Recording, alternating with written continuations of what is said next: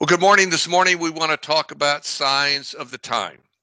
This is part of Financial Management Part 2, Key Principles of Financial Management. And we have been discussing these topics for a number of months now. We want to continue with that discussion. This is session 10 out of 12 in the training. The starting point for thinking about signs of the time for me really goes back to the 1930s. Now, I know it goes back longer than that, but this is probably the most recent seminal event. Is in the 1930s, the world made a decision. The decision was to convert over to Keynesian economics. Keynesian economics is based on atheism. Prior to this, the world largely had embraced economic systems that had some connection with Christianity, some far more profound than atheism. Now, atheism, to be sure, would have no traction at all if it didn't steal some truth from Christianity, but it steals as little as it can just to get by. But the other systems tend to be more based on biblical thinking, but Keynesian economics is a radical departure from that. And you can see in this cartoon from 1934 that even the people back then recognized some of the dangers of this. They recognized this was not going to put them on a good road. Spin, spin, spin under the guise of recovery was going to be bust. And that indeed is what we're living out. So now today, downstream of that, almost 100 years, 80 years anyway, where we are as a culture, we don't seem to have any problem with debt. In fact, we would call debt our friend. Leverage is good. You leverage to try to maximize and things of that nature. That's the deception of all of this. We think in some way or another borrowing money is going to make us wealthy. Well, Joshua 1:8 reminds us of how God's system of economics works. It said, this book of instruction, which is scripture, must not depart from your mouth. You are to meditate on it day and night, so that you may carefully observe everything written in it, for then you will prosper. You see, it's alignment with the principles of the Word of God that facilitate prosperity. Can we see that? Can we recognize that? That's really tough today, because we're living in a culture today that largely is disconnecting from Scripture and any kind of scriptural guidance. And so when we do that, we no longer have a moral compass. We no longer can define right and wrong well. We wind up confused, and we wind up trying to be self-guided. We live as humanists. So Judges 21:25 gives us a picture of how we're living today. And it says everyone did what was right in his own eyes. That is the big deal. Human autonomy, which is the core virtue of humanism, and you understand, it's a virtue not in a biblical sense. It's a virtue only to a humanist. Human autonomy is the rule. Everything is about maximizing human choice, instead of recognizing that the real virtue is not human choice. It's alignment with the truth of the Word of God, being regulated by the Word of God, submitted to the will and ways of God. That's the best choice. When we choose to disconnect from the Father and disconnect from His revelation and presume that we can define everything and we want to do our will according to our ways, we're on the road to disaster. Some people call what we're going through today progressive, but that is a misnomer. There's nothing progressive about disconnecting from Christ. Nothing progressive about disconnecting from the Word of God. Nothing progressive about disconnecting from biblical norms. We are regressing, and we're moving toward judgment. And one of the ways we can see this is by looking at the Tentler cycle. The Tentler cycle was developed in the 18th century by a Scottish man who was a Christian man, and he was looking at the history of civilizations and how they progressed. And he developed an observation that led to a theory. It's a 9-step theory. It basically says civilizations began always in bondage, that then there's some in the civilization have a conviction of the truth, and as they begin to show faith in that and the courage, they begin to move into liberty. And as they move into liberty, which just means people are self-governed under God, that's what liberty is. Liberty is not autonomy. Liberty is self-governance under God. So we have to be clear on that. As that happens, then you get the reality of that verse in Joshua 1:8. You begin to prosper in every way, spiritually, physically, mentally, emotionally, and financially. You prosper. And so there's an abundance that begins to happen. So once that abundance comes, most of us don't have the stewardship skills to manage it. And so we mismanage it and we become selfish. And as we become selfish, we become complacent because everything is so easy and comfortable and convenient. And as you become complacent, that will eventually lead to apathy. Apathy is where you don't care. You don't take responsibility for anything. And finally, that will lead to dependency. When you hit independency, you're just a small step from bondage again. So you can see it's a cycle. It's a cycle that we go through. All right, so continuing on here. Colson, in his assessment of this cycle and where we were in 2009, believed that where we were is in the apathy phase. He viewed this as basically the American people, and particularly the Christian community, was getting very, very lackadaisical and irresponsible. Here we are now, we're some over 10 years downstream of that, and you can see socialism has risen up just in the 2017-18 time frame, and in the 2020 election, it was a major issue. It was stunning, absolutely stunning to see how much that was in. Well, socialism was a factor, and this time revealing that we're probably getting ready to move into the dependency phase. The dependency phase is where the people no longer want the responsibility for choices. They want the government to make all the choices for them, and they want to be dependent on the government, and they want the government to basically pay for everything.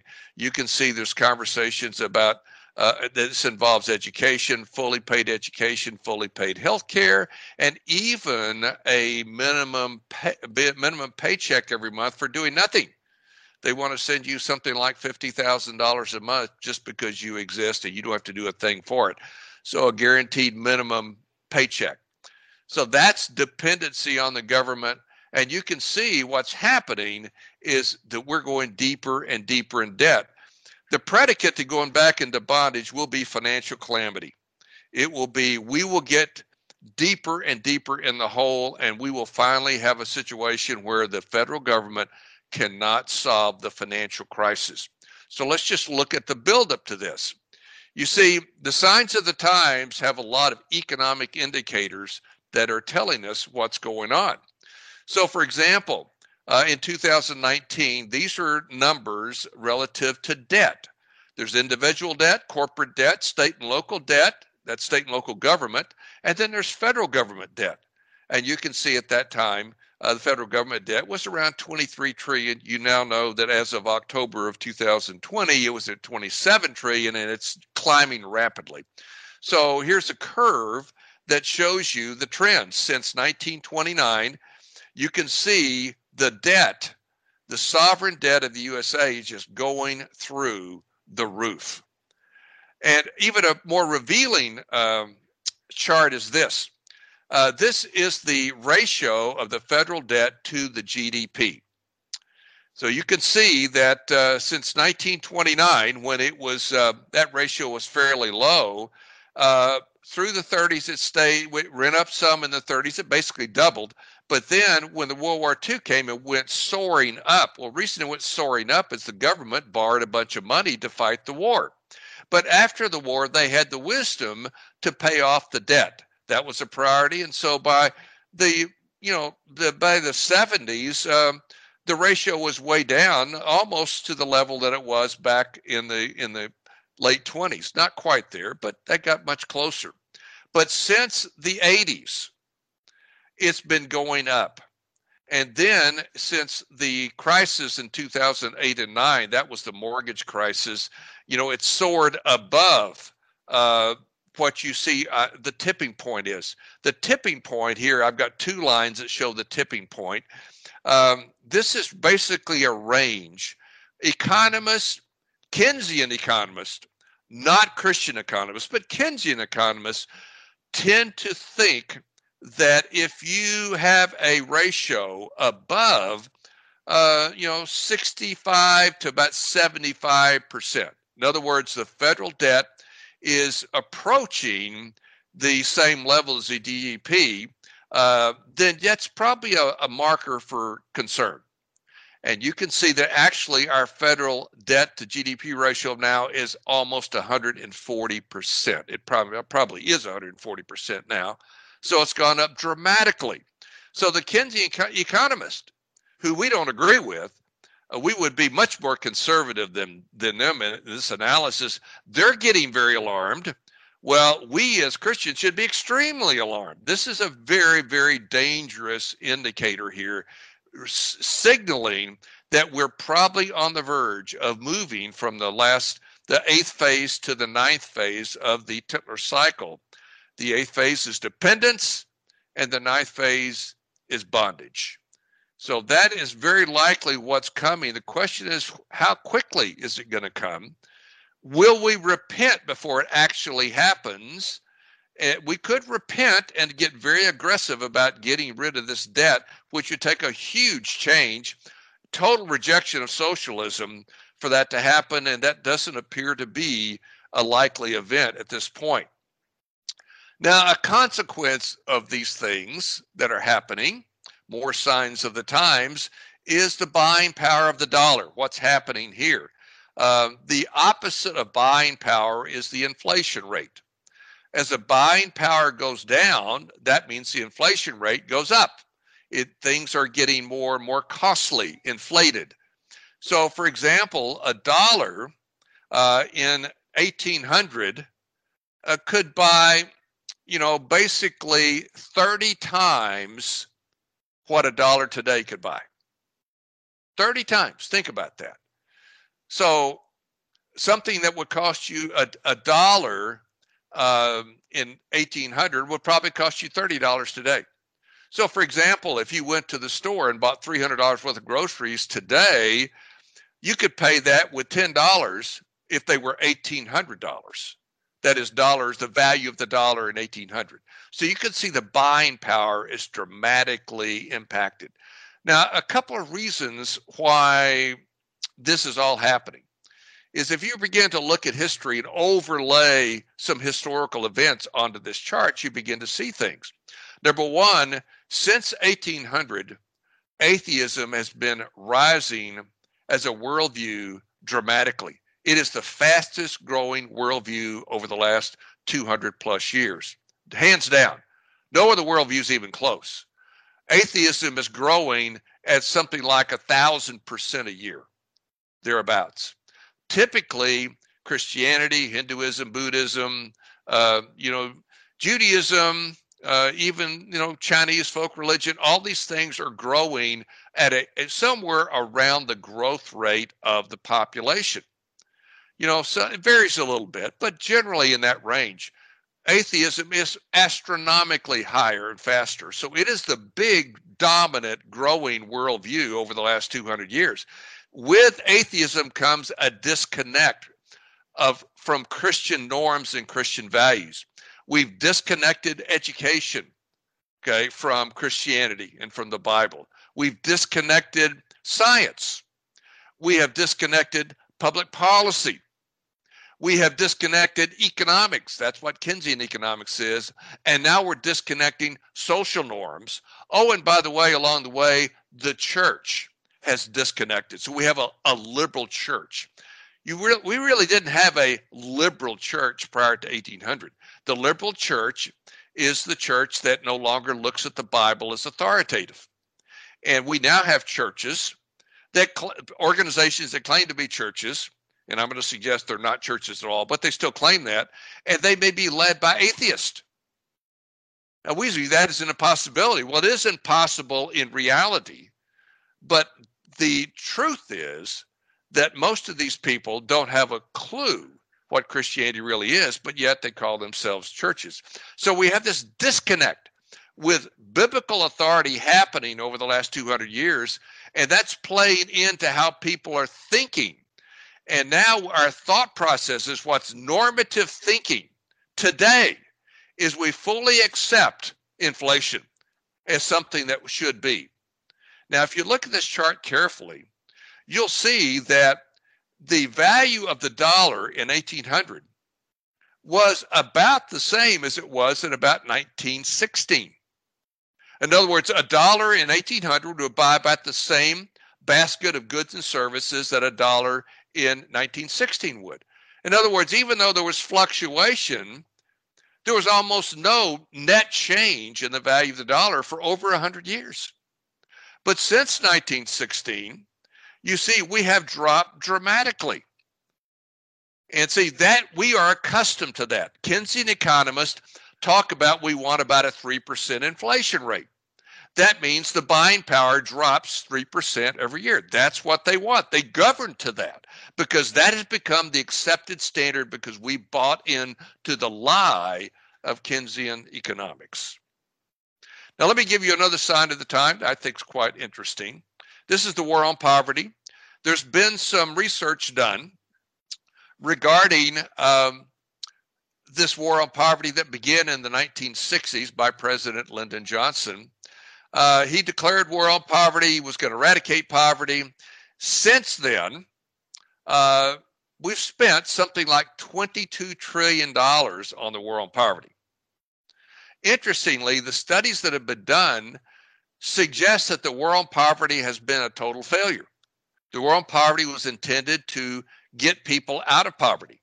Well, according to the studies, that roughly the percent of those in the population that are living below what's considered the poverty level, it remains unchanged from the 60s.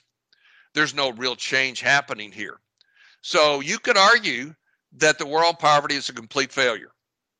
And secondarily, if you had that $22 trillion that you spent on the war on poverty, and you apply that to what's the recognized debt, and you understand the recognized federal debt is way underestimated because it does not include the contingent liabilities. All the retirement benefits and healthcare benefits, those kinds of things that they have not included, even though generally accepted accounting practices would stipulate that you should make allowance for that. The federal government does not comply with general accepted accounting principles when reporting its debt. So its debt is way underreported. And right now they're reporting 27 trillion. Well, what if you had 22 trillion to apply to that? Well, suddenly you'd knock out most of that federal debt very quickly. So this shows you how sin has contributed to our poverty. And this is the reality of how sin works. Sin is inefficient, ineffective, and very costly financially. That's true in your family, your personal life.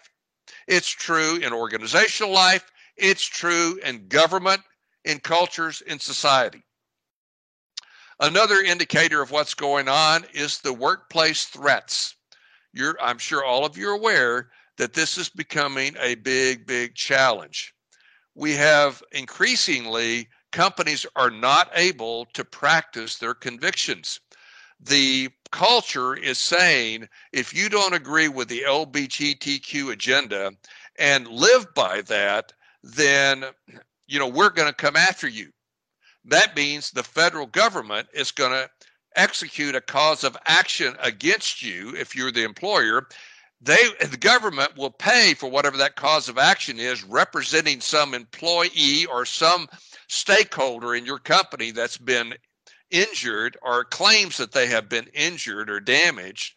This can be a customer, it can be a shareholder, it can be an employee, it can be anyone associated with your company, and they will claim that you've damaged them, and the government will take on the burden of the cause of action against you, and you get to defend yourself, and most likely you will lose.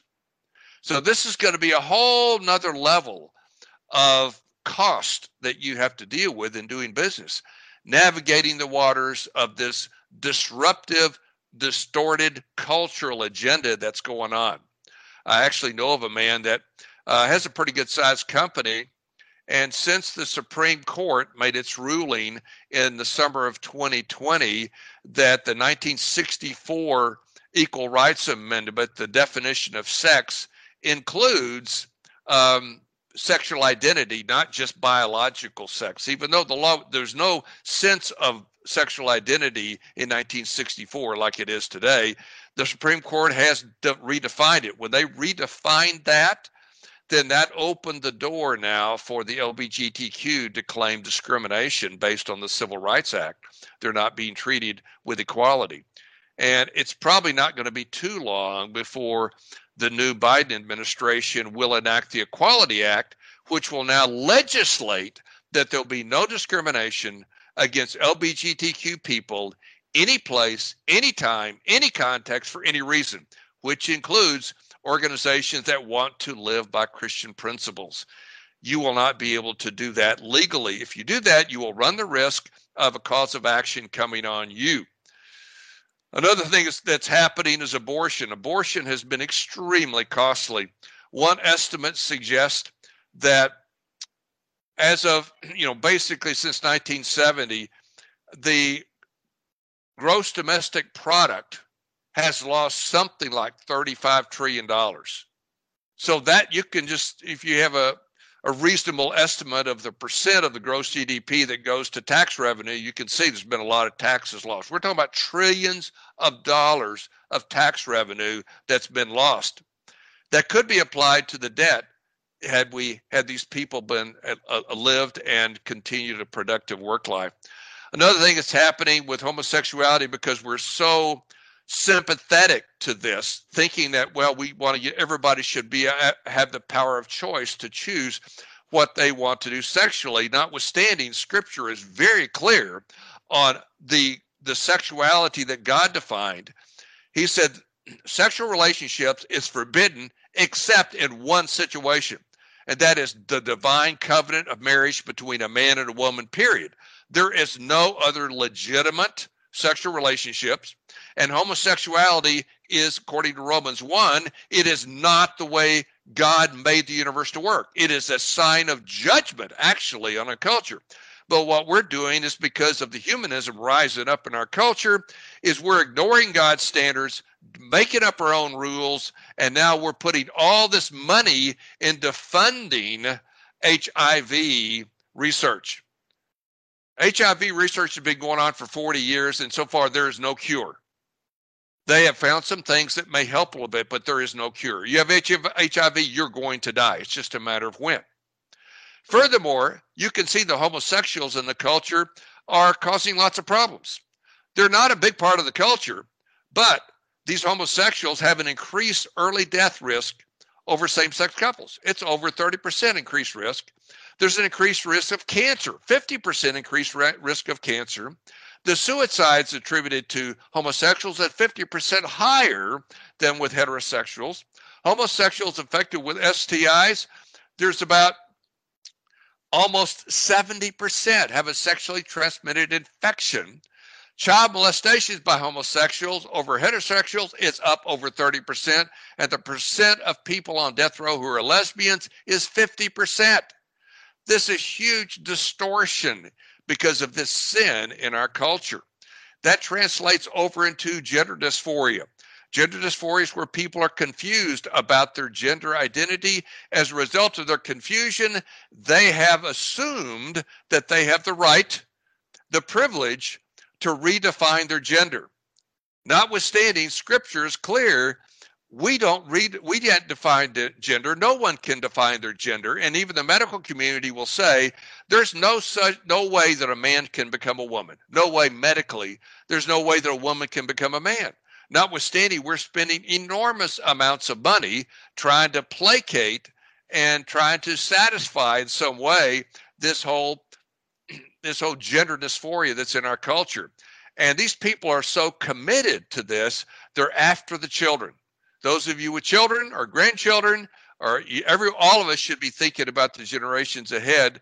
And the reality is, these transgender people want control of the children. They do not want the parents to have any say, and they want to go to the children and explain to them they can be any gender they want. And here you're going to have 5, 6, 7, 8-year-old, 10, 12-year-old children making a decision that they are not prepared to make, have no clue on. Their parents should be making the decision. And this is going to lead to extreme distortion in the culture and a huge financial price tag. There's always a price to be paid when a culture supports sin. Where's all this taking us? It's taking us to humanism in control of basically everything in our life. So you could take a look at various aspects of this. For example, the Tytler cycle. I think we're pretty clearly moving into the dependency phase of the Tytler cycle, on the way to bondage. So what are the consequences? What's this going to look like? So this is an exercise for you to consider. Start looking at these trends that come from the signs of the time. I just noted a few. The Tytler cycle, mammon worship, the autonomy as the supreme value, economics being given over to Keynesian economics, and public policy being given over to humanism. You look at those signs of the time, then just look at some of these trends that come from that. For example, look at the trend under public policy. Individual freedoms will be traded for the illusion of security. What were the consequences of that? What's that going to look like? Well, hopefully you recognize that's going to be poverty.